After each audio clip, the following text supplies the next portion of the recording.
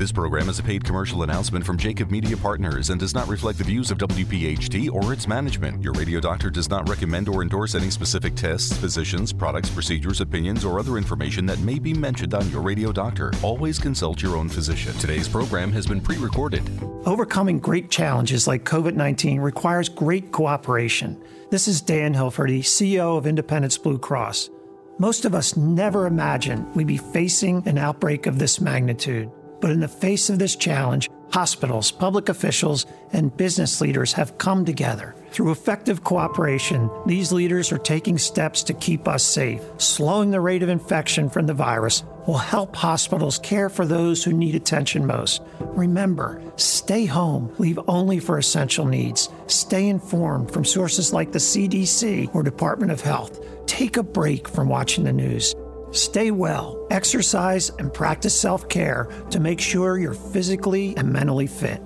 In our great region, we have a tradition of caring for each other and cooperating to get things done. We'll do it again now. For more, visit ibx.com/COVID-19. Together, we will beat COVID-19. Talk Radio 1210, WPHT, WPHT HD, WOGL HD3, Philadelphia, a radio.com station.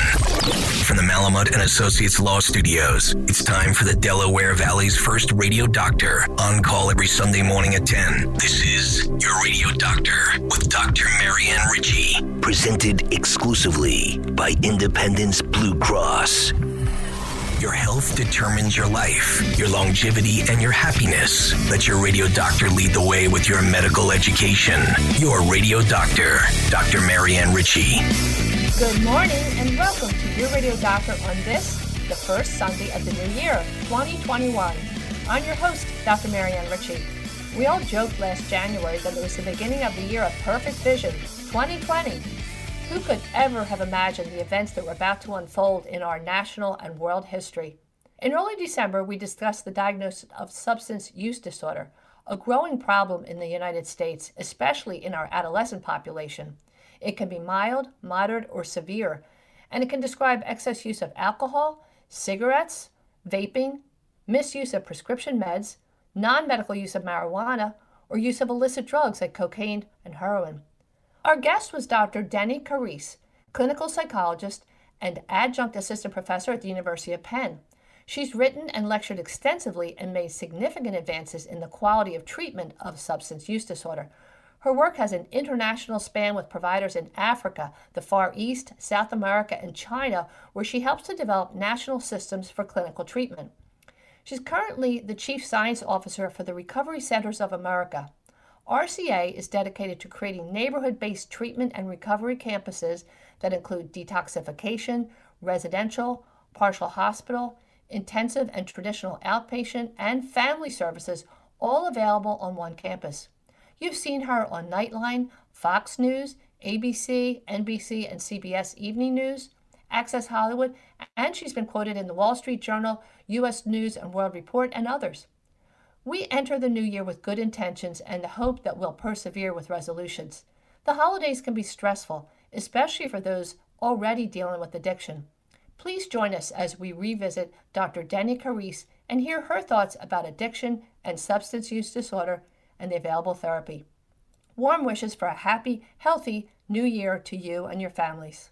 Welcome on this first Sunday in December. This is your Radio Doctor, and I'm your host, Dr. Marianne Ritchie. Today we'll be discussing a very important topic, addiction and substance use disorder. It's pervasive in the U.S., and it seems to be a growing problem even in adolescents. It can be mild, moderate, or severe, and we describe excess use of alcohol, cigarette smoking, vaping, misuse of prescription drugs, non-medical use of marijuana, illicit drugs, and the list goes on. Dr. Denny Carisse is a clinical psychologist and an adjunct assistant professor at the University of Pennsylvania. She's written extensively, published over 100 articles, books, chapters, and made significant advances in the quality of treatment for substance use disorder. Currently, the Chief Scientific Officer for Recovery Centers of America. Since about March of 2016, Recovery Centers of America, or RCA, has dedicated their efforts to creating neighborhood-based treatment and recovery campuses that include detoxification, residential, partial hospital, intensive and traditional outpatient and family services, all on one campus. 6 campuses in Devon, Pennsylvania, Mays Landing, 2 in Massachusetts, 2 in Maryland. Their goal is to get 1 million Americans into meaningful recovery. Dr. Carisse has held similar positions at other large health groups, including CRC, where over 42,000 were treated in 140 programs in 33 states. The Phoenix House has 100 programs in 10 states. She was also formerly the director of the Treatment Systems Section at the Treatment Research Institute with funding from the NIH. Her work spans internationally, countries like Nigeria, Mexico, Thailand, Brazil, China, and more, helping national systems integrate scientifically validated tools into clinical treatment. Dr. Carisse also has acted as a consultant in Hollywood, the Scorsese film Wolf of Wall Street, and other films and screenplays where she helps actors accurately depict drug abuse, treatment, and recovery. And you have seen her segments on Nightline, MSNBC, Fox News, major networks, even Access Hollywood. And in newsprint, she's been quoted U.S. News and World Report, Fox News, Wall Street Journal, and others. Over 200 lectures, including internationally, and she's a frequent blogger for the Huffington Post on recovery, treatment, and emerging drug trends. Welcome, Dr. Denny Carisse. It's wonderful to have you. Thank you so much, Marianne. It's great to be here. You are quite the ambassador and saving thousands and probably hundreds of thousands of lives, the people that hear your message. And although you've been around the world and now here at the Carnegie Hall of radio shows, you're a radio doctor, even though my audience is a little smaller, we both know that this conversation, even if it saves one life, it's a wonderful thing. So Denny, absolutely. If you would, you have such great experience to share. We're hearing more and more about addiction and substance use disorder, even accidental deaths, especially in young people. Can you tell us a little bit more about the current prevalence in the U.S.? Sure. There are approximately 23 million people in the country right now meet criteria for substance use disorder of some kind, whether it's alcohol or drugs, whether it's mild, moderate, severe.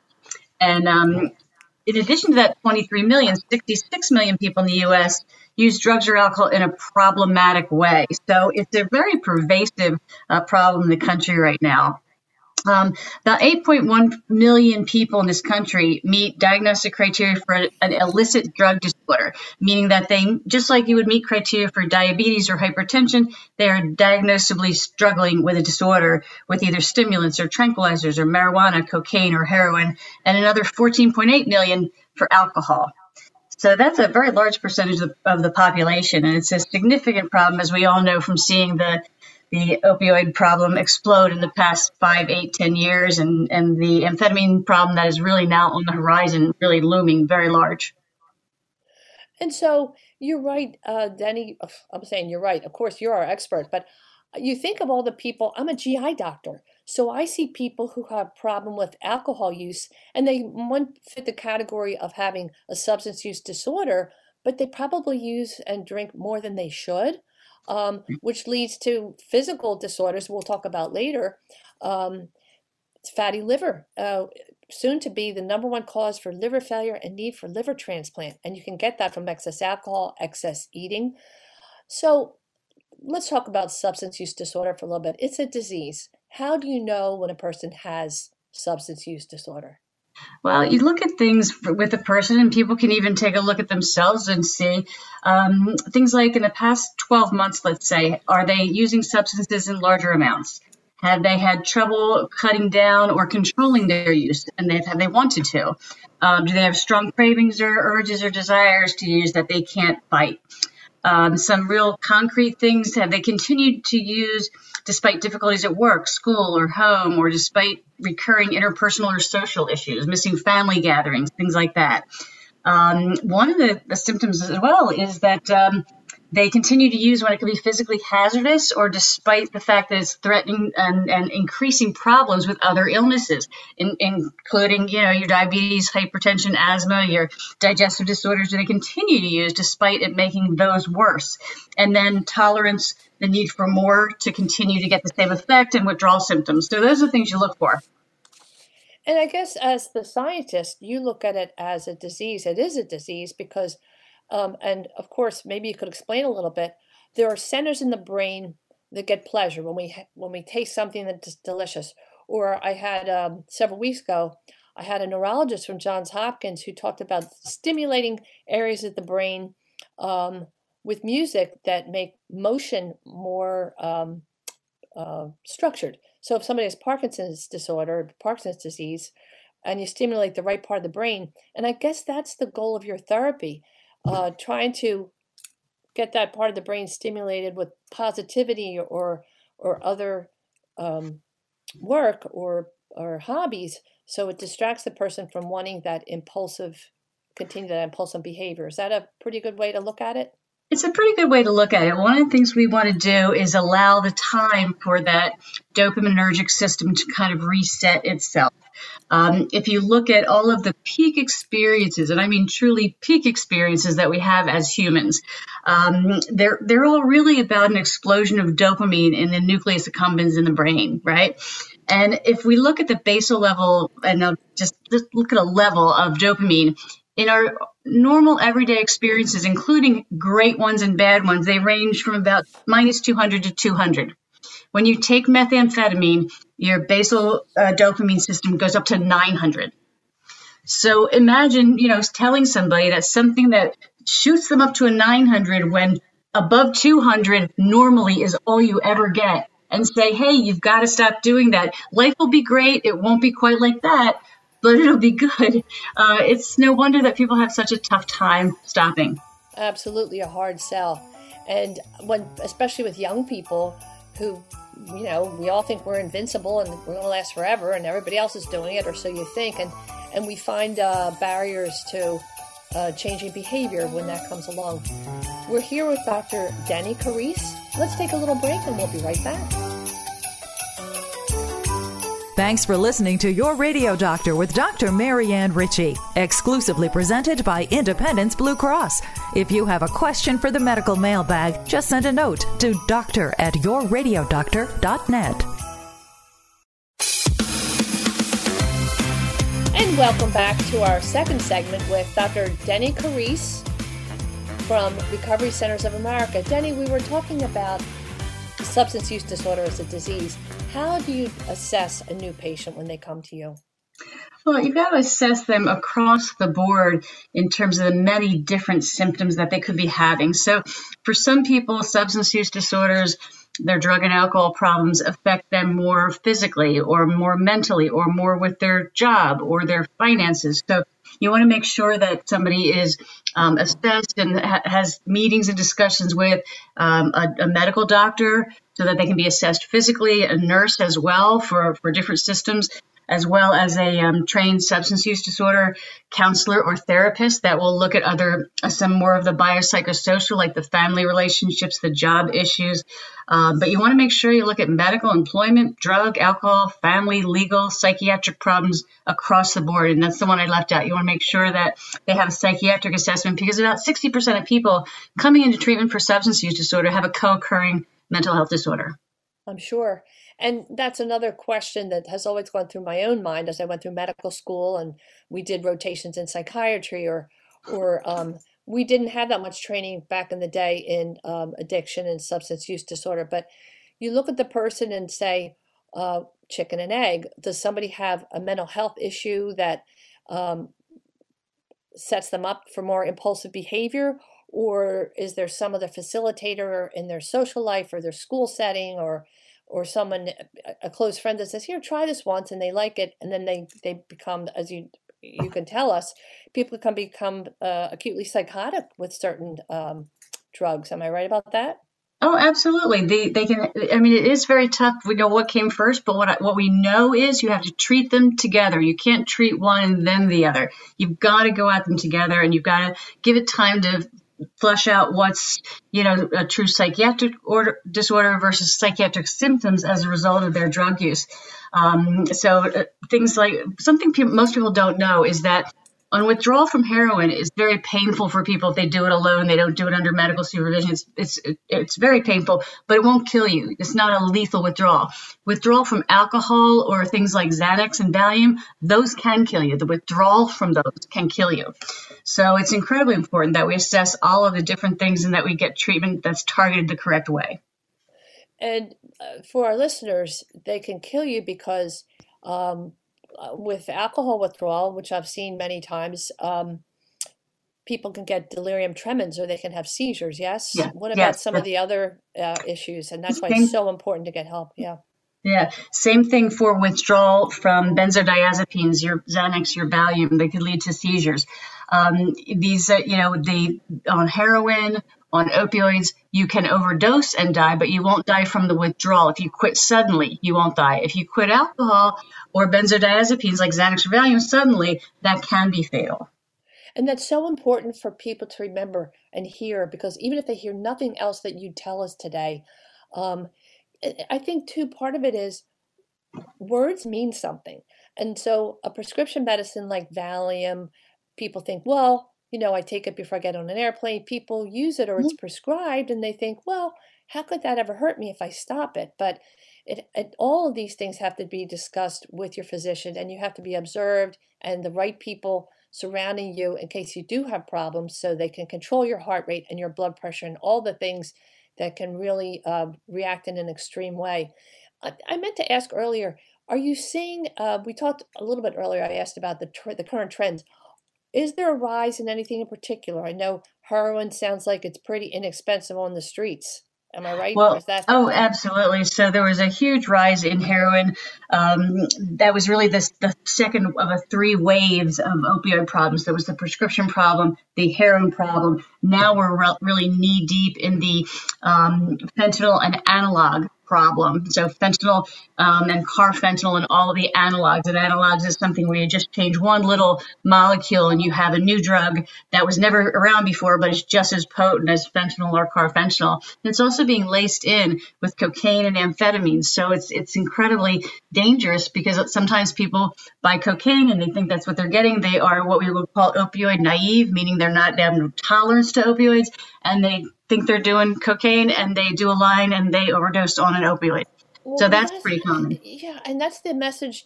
And again, I don't see people that are abusing drugs so much. Mine is more that I see a lot of alcohol injury to liver, because liver is part of GI. But I say to young people when I lecture to communities, I'll say, do you really think that guy in the corner who's selling you those pills cares about you getting your homework done or really cares about your interest? Probably not.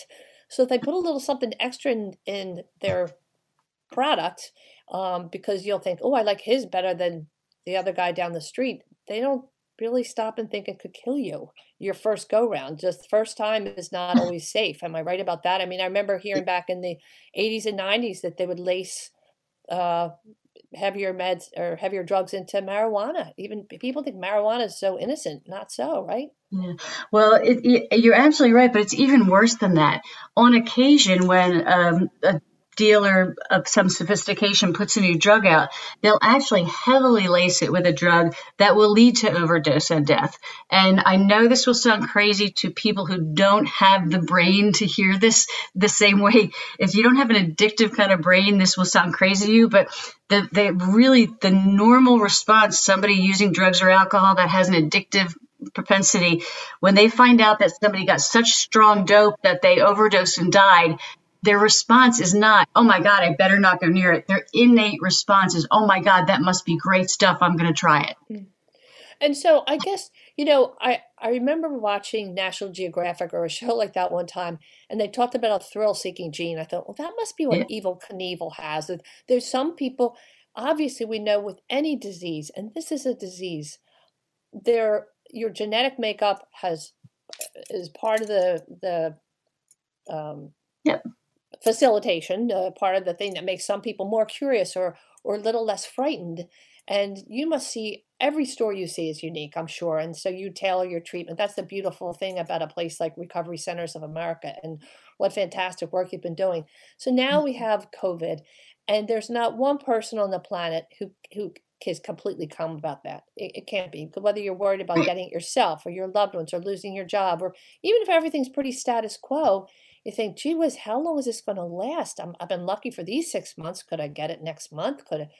Right? I mean, will things ever be the same? So that on top of the holidays, even no COVID, I'm sure that so many people that have SUD, if we can call it that, substance use disorder, the holidays are tough. They just are, because either they're not ready, they're not up to the task of trying to make everybody around them happy, or they're shy on money, or it's hard. So now, what is the combination doing? Well, you're exactly right. The holidays are tough for people, particularly in recovery, because they may have to go to family events where other people are not in recovery, where people don't respect their recovery, because, of course, families think, well, you didn't drink any more than me, and I'm not an alcoholic, so what are you saying that for? You don't need to quit drinking, and they get that all the time. And and this is a disease also that really depends on somebody changing their lifestyle, and they need support to do that. So the support groups for that are not meeting right now except for virtually.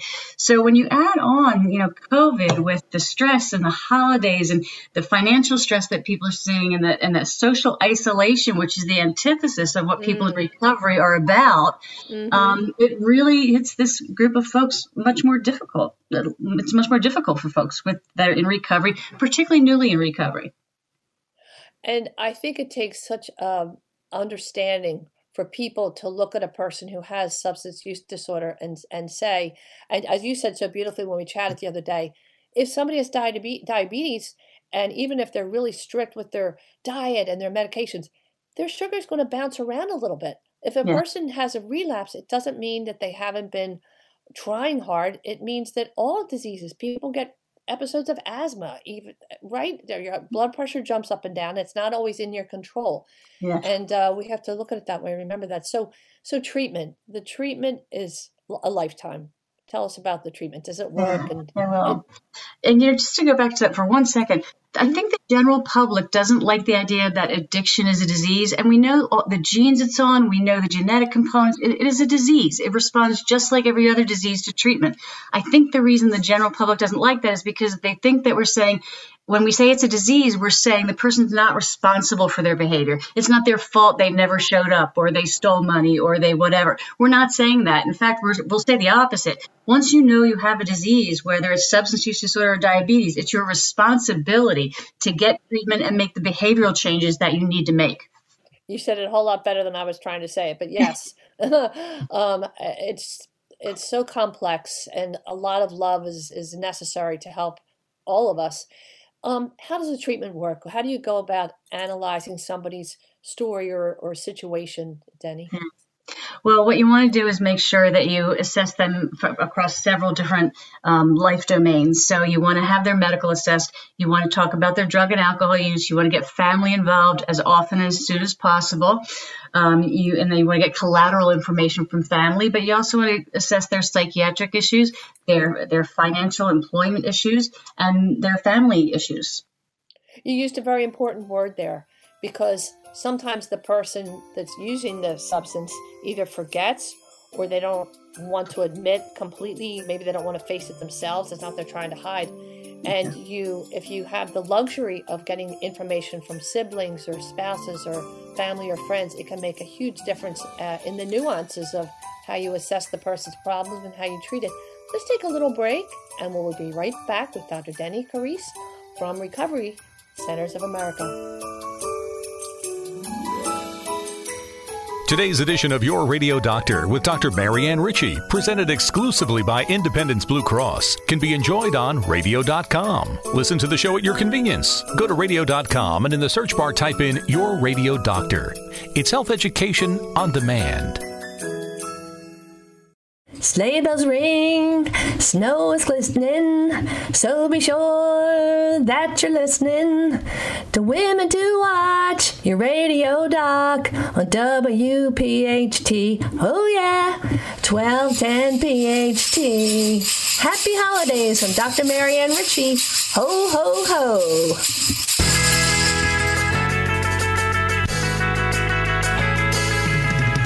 Recovery Centers of America, they sound fantastic, Denny. for people who don't live near an RCA, if I may call it that, what are the 5 top things that a patient should look for when they're seeking treatment? Well, if I had to boil it down to 5, the first one would be staffing. Do they have physicians, psychiatry, and nursing, as well as master's level therapists? So I would look for the quality of staffing. One of the top predictors of success is involvement of the family. So do they involve families, however that person defines family, their support system? Are they engaged and involved in treatment? Another one would be,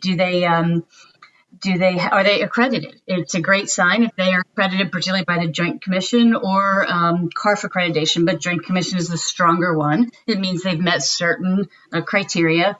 And then, do they have a comprehensive continuum of care? The last thing you ever want is to go in and do detox only. Detox only is actually quite dangerous because when you leave detox, you really need to go to the next level of care because you're at the highest risk of overdose deaths right out of detox. So do they keep in touch with the person from detox to residential to outpatient? Do they have alumni service? Do they keep people engaged? Because it takes a long time to change these behaviors. In the little reading that I did, I did a lot of reading, but it would take really a long time to learn all the good things you have to share. At least 3-4 months, I would think, before a person starts to feel comfortable.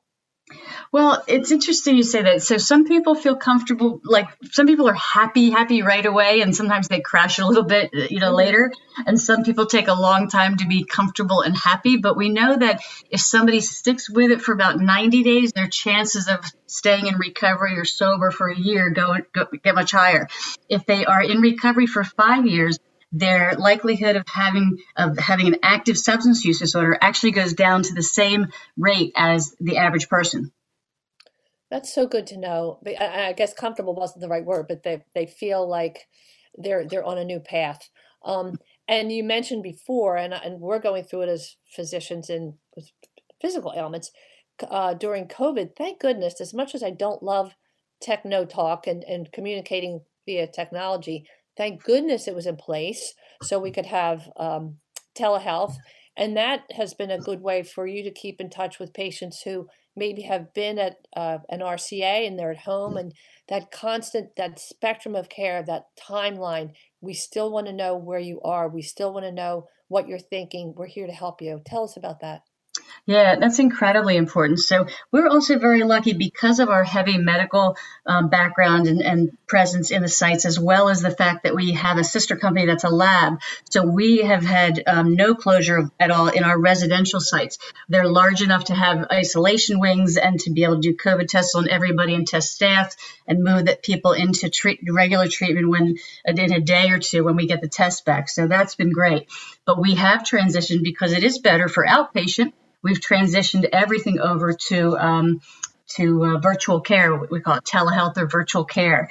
And, I have to say this whole field has really pivoted to be able to do that very, very quickly. And we're not typically a field that pivots quickly. So the importance of that can't be underestimated. On the support side, too, there's 66,000 AA groups in the U.S., just AA, that all closed down.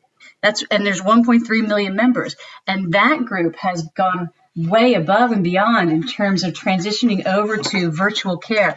All of the recovery groups, whether it's AA, NA, Smart Recovery, Cocaine Anonymous, Families Anonymous, they all have online meetings now that are very quickly accessible, as does RCA. I've been doing Facebook Live every day at 10 a.m. doing recovery readings since March, Monday through Friday at 10 a.m. And the great group gets together every morning on Facebook Live, and we have step meetings and regular meetings. And so people have really pivoted to provide treatment as well as support in a virtual way.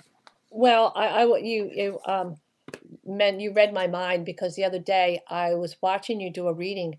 It was magnificent. And you called out people by name and said, "Hi, so-and-so, and I'm glad you're here today," and that sort of thing. And for somebody who's hurting or somebody who's struggling or somebody who's trying so hard to get back on a straight path, that must mean the world to them.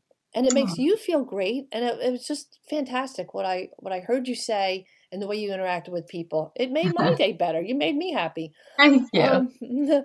If you were to talk about the holidays again, and as we said, they're difficult even for people that don't have substance use, they may have lost somebody this year. Or they're just sad because they think of people that are gone from their lives. And add the pandemic. What are some tips for getting through the holiday season? Yeah. Substance free. Mm-hmm. Yeah. So one is take care of yourself, eat well, sleep well, stay active. The holidays really increase your, the propensity towards eating poorly and sleeping poorly. So try and take better care of yourself. Believe it or not, if you make a daily routine and you stick to it, some kind of routine, whether that 10 a.m. Facebook Live, has helped me too, So sticking with a routine actually helps quite a bit. Have your support system. If you can only meet virtually, great. The reality is socially distancing is not what we should be doing. It's physically distancing. We really can't afford to socially distance. We just have to, our social has to be virtual, but we still have to have that connection. Being connected is incredibly important to people. And the other one is just know what your triggers are. What are the things that make you want to use drugs or drink alcohol or overeat or whatever, and kind of watch out for them and know what you're going to do when they come up. For some people, depression's a trigger. For other people, seeing others drink is a trigger. For other people, being alone is a trigger. So just know what the things are that really trigger you and prepare for them. What would you say is the most common substance use or addiction in lay people's words that you're seeing these days? It is what it has always been, and people don't realize this: alcohol. Mm-hmm. 13,000 people in the country try alcohol for the first time every day. I believe it, and I ask you that because when my children were in high school, some of the schools in Philadelphia talked about starting to do random drug testing. Yeah. And we were at a parents' meeting. And I said, okay, I think that's a great idea. I mean, I'm sitting there to myself. Again, I don't have to be a GI doctor to say, gee whiz, the most accessible drug out there isn't being discussed here. Alcohol. Yeah. And, every commercial, if you buy this type of beer, you'll get the girl in the bikini, or everything's made to look so attractive about alcohol. And it is fun. Some of the commercials say drink responsibly. That's a good idea. But people pregame and then they go out to dinner or the football game or whatever it is, and then they go out for another drink. And so kids today think, well, as long as I have only a maximum of one drink per hour and I'm ate for 8 hours, I'm good for 8 drinks. And I think, tell me if you agree, that some of the reasoning is, well, it's not drugs, it's just beer, it's just a brewski. Yeah. I mean that is the reason, but you know what? U.S. sales of alcohol went up 55% in March compared to March of last year. In March, this wasn't even a very big problem until mid to late March. Sales of premixed cocktails and tequila went up 75%. And you know what else went up? 70 to 80% increase in calls to eating disorder hotlines, to suicide hotlines. And the number of people in the U.S. currently seriously considering suicide doubled to 11%. It's typically 5%. Yeah. And I'm so glad you brought that up, because I had read an article recently that talked about the increase in wine sales. Well, no surprise. It's almost kind of interesting. When the lockdown first came around, I thought, well, this is kind of good in that I don't have to commute. So I'll save all this time and I'll get all this work done. Well, we're all spending so much more time. Everything's harder to do, communicating and all. But I'm sort of over the snow holidays. I don't like being here all the time, and I'm eating way too much candy. But everybody has their go-to, and if you're sitting at a computer for 8 hours, it's almost a mini vacation to get up and have a cup of coffee. People are over imbibing with certain foods or drinks. It's not just alcohol and drugs. Am I right? I mean, it's the COVID-20. The COVID-20. You're absolutely right. What I tell everybody from patients to colleagues to friends is this: if you have a kind of a weak point or a bent or a personality trait, if you're a little suspicious sometimes, if you're a little depressed sometimes, if you have trouble with eating sometimes, if you have trouble with drinking sometimes, this COVID is now a long-term chronic stress. Just multiply that little quirk that you had by 50, because that's what's happening. Everybody's just so stressed because of the chronicity of this that they are drinking more. It's interesting. In Pennsylvania, traffic went down like 34% and drunk driving arrests did not go down. Makes sense. And that's because so many people are drinking and driving. I want to revisit a few things you said on your Facebook reading the other day. Yeah. If you think you can't, you can't. Whether it's food or pills or people, you're not powerless. You can control how you respond. And that's where you say it's a disease, but there's some personal responsibility. But gosh, people with substance use disorder need help. They need help from family and friends. And during recovery, we trust each other. We trust others. We share what we're thinking. We share our inner secrets. But in addiction, we guard because we're threatened. Our use of whatever the substance is threatened. And just the things you said were so logical and really beautiful. And that when you talk to your listeners, or I guess patients, you even turned to them and said, hey, you made my day better. You helped me save my life today. And I congratulate you. You speak beautifully and you are really incredible. Let's take a little break and we'll come back for our final segment. Your Radio Doctor with Dr. Marianne Ritchie is exclusively presented by Independence Blue Cross. Dr. Marianne will return, but first, a medical message from one of our partners. Hi, I'm Joe Kraus. May you enjoy the spirit of this holiday season, and may 2021 bring you a year of hope and peace. I wish you a Merry Christmas and a happy and healthy New Year. Happy holidays from Jacob Media Partners.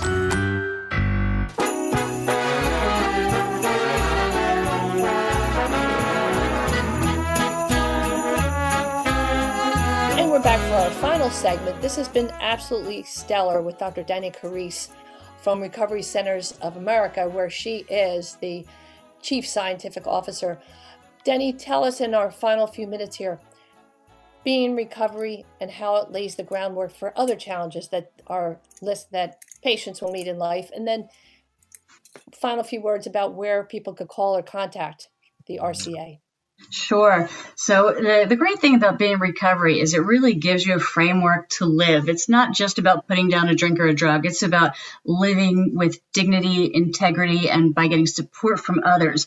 We are stronger for this, and people in recovery are some of the strongest, most dedicated people I know. So, and the important thing is to know we've got this, you've got this, you can get help. So if you're in recovery and you're struggling, or if you've increased your drug or alcohol use and you're worried, first thing would be give yourself a break. We're all struggling with this crazy time in life. Talk to other people in recovery, attend virtual meetings, get some help to support you. If you're in recovery and struggling, you don't have to go back inpatient, maybe some outpatient help, virtually even, and keep in touch with others who are in recovery. And just know this, the ability to reach out for help when you're struggling shows your commitment and a strength. It is not a weakness. So please reach out if you need help. You can call our hotline at 1-800-RECOVERY, just 1-800-RECOVERY, or online at website is also 1-800-RECOVERY.com. 1-800-RECOVERY.com, or the phone number again is 1-800-RECOVERY. Yep. Dr. Denny Carisse, you are the ambassador of all goodwill. Thank you for the thousands of people that you've helped, and I'm sure they're grateful. And again, I think important words you said were, don't beat yourself up. This is a disease. We're all working together. Everybody has an area in their lives that they have to improve, and virtual contact. It doesn't have to be, we are physically distant, but not necessarily socially distant. Use virtual connection to stay grounded and supported. Thank you so much for being with us today. We really appreciated it. Thanks so much for having me. Recovery Centers of America.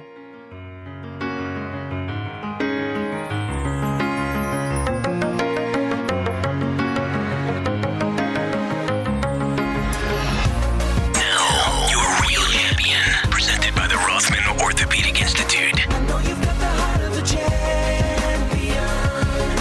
Your real champion this week is Joy Tarter. I call the segment Joy to the World. Most people in the Philadelphia area recognize the name Jerry Lenfest. He was a lawyer, media executive and philanthropist who gave millions of dollars to colleges, hospitals, and many Philadelphia institutions. He even had a company that owned the Philadelphia Inquirer and the Daily News, which he donated to a foundation to keep these newspapers in Philly. He died in 2018 at the age of 88. Long before women talked about wanting more women in STEM, science, technology, economics, and math, Joy Tarter was living that dream. She's a certified public accountant and for 20 years served as the chief financial officer for the Lenfest Group, one of the wealthiest men in the country. Imagine balancing those checkbooks. Well, Joy loved her work, and one of her responsibilities was serving on the board of a very special high school in Philadelphia. Little did she know that in time she'd become the director of CB Community School. Founded in 2015, CB Community School includes students ages 14 to 21 who are from foster homes, in child welfare, or juvenile justice system. Most of them have lived in multiple homes, attended multiple schools, and when you come from a broken home or suffer a childhood filled with abuse, fear, and violence, you never get to be a child. Of course, you're more likely to drop out of school, be unemployed, experience homelessness, or even end up incarcerated. These are vulnerable young people who lack stability and caring adults. They're often in need of food and housing. They need someone to offer a loving, consistent community. The CB Community School is that place. They learn, heal, and grow into caring, confident citizens with skills to contribute to society. Aside from academics, there's a full-time social worker, grief counseling, a medical clinic, and social and emotional learning team to help these students who've had trauma feel peaceful and become ready to learn. So what does CB stand for? Competency-based. When you come to this school, you never fail. They meet you where you are personally, not the grade or the age on the transcript. So if a student doesn't achieve a benchmark, they don't fail, they just try again. There's no penalty for life happening, for having a baby. It's a healing-centered academic program. This is the only high school in the nation for young people in the child welfare system. Each student walks in and gets a shirt that says, "I matter," because everybody's been through something, so these students understand each other. You don't graduate till you actually learn the work. You have to earn the benchmarks. So it's more than a school, it's a community. As the executive director, Joy wears many hats. She's compliance officer, she oversees safety policies, licenses, and works very hard at fundraising. But as you might guess, she found it hard to look at her role as just an administrator. What led me to talk about Joy is that she's truly invested in the well-being of these young people. She may be great at math, but her mothering skills are even stronger. She's the mother of two in a busy household, which includes her own 80-year-old mother. But she found room in her home and her heart to invite at least 9 of these students to live with her, one student for more than a year. When one boy said, "I've never been on a plane or been to Disney World," she made his dream come true. She took him to meet Mickey and Minnie. Some years ago, there was a story in the news. A teen mom gave birth to a baby girl in her grandparents' bathroom, placed the baby in a plastic bag, and left her deserted in a building in Philadelphia. A policeman found the baby, and on that cold winter night took her to the hospital. That girl lived in various homes, even suffered abuse, but worked hard. After living with Joy and graduating from CB school, she was accepted to Cabrini College. Along with heading this remarkable school and having her own family, imagine the time and energy it took to have different people move into your home. And when you have the chance, look at a video of a girl named Ashley from CB school. Her mother used drugs. Ashley was abused, molested, in all kinds of foster care. She considers CB as her family. Due to their love and support, she's the first in her own family to attend college, and her goal is to help others. I was truly moved by the power of Ashley's rebirth. Then I listened to Joy talk quietly about her work, and it reminded me that there are saints in our midst, and this is one who brings joy to the world. In true champion style, she credits others as the real stars. Joy said Sarah Schwartz has been at the school much longer than I, and she started off as the school's social worker and has now become our rockstar communications and marketing director. We salute you, Joy Tarter. You're a real champion. Tune in during December when we learn about broken hips from Rothman Institute's Dr. Max Courtney, and the following week, star dietitian Emily Rubin will talk about safe eating and drinking tips during the holidays. Listen to all of our shows again on yourradiodoctor.net. And I'm hoping Sid Mark plays my favorite Frank Sinatra song all month, I'll Be Home for Christmas. Listen again tonight at 6 p.m. on WPHT, Women to Watch. Have a great week, and remember, your health is your wealth. Thanks for listening to your Radio Doctor, Dr. Marianne Ritchie, a Jacob Media production. If you're interested in learning more about the power of the radio hour, contact Joe Kraus at 267-261-3428. This program is a paid commercial announcement and in no way represents the views of WPHT or its management. Today's program has been pre-recorded.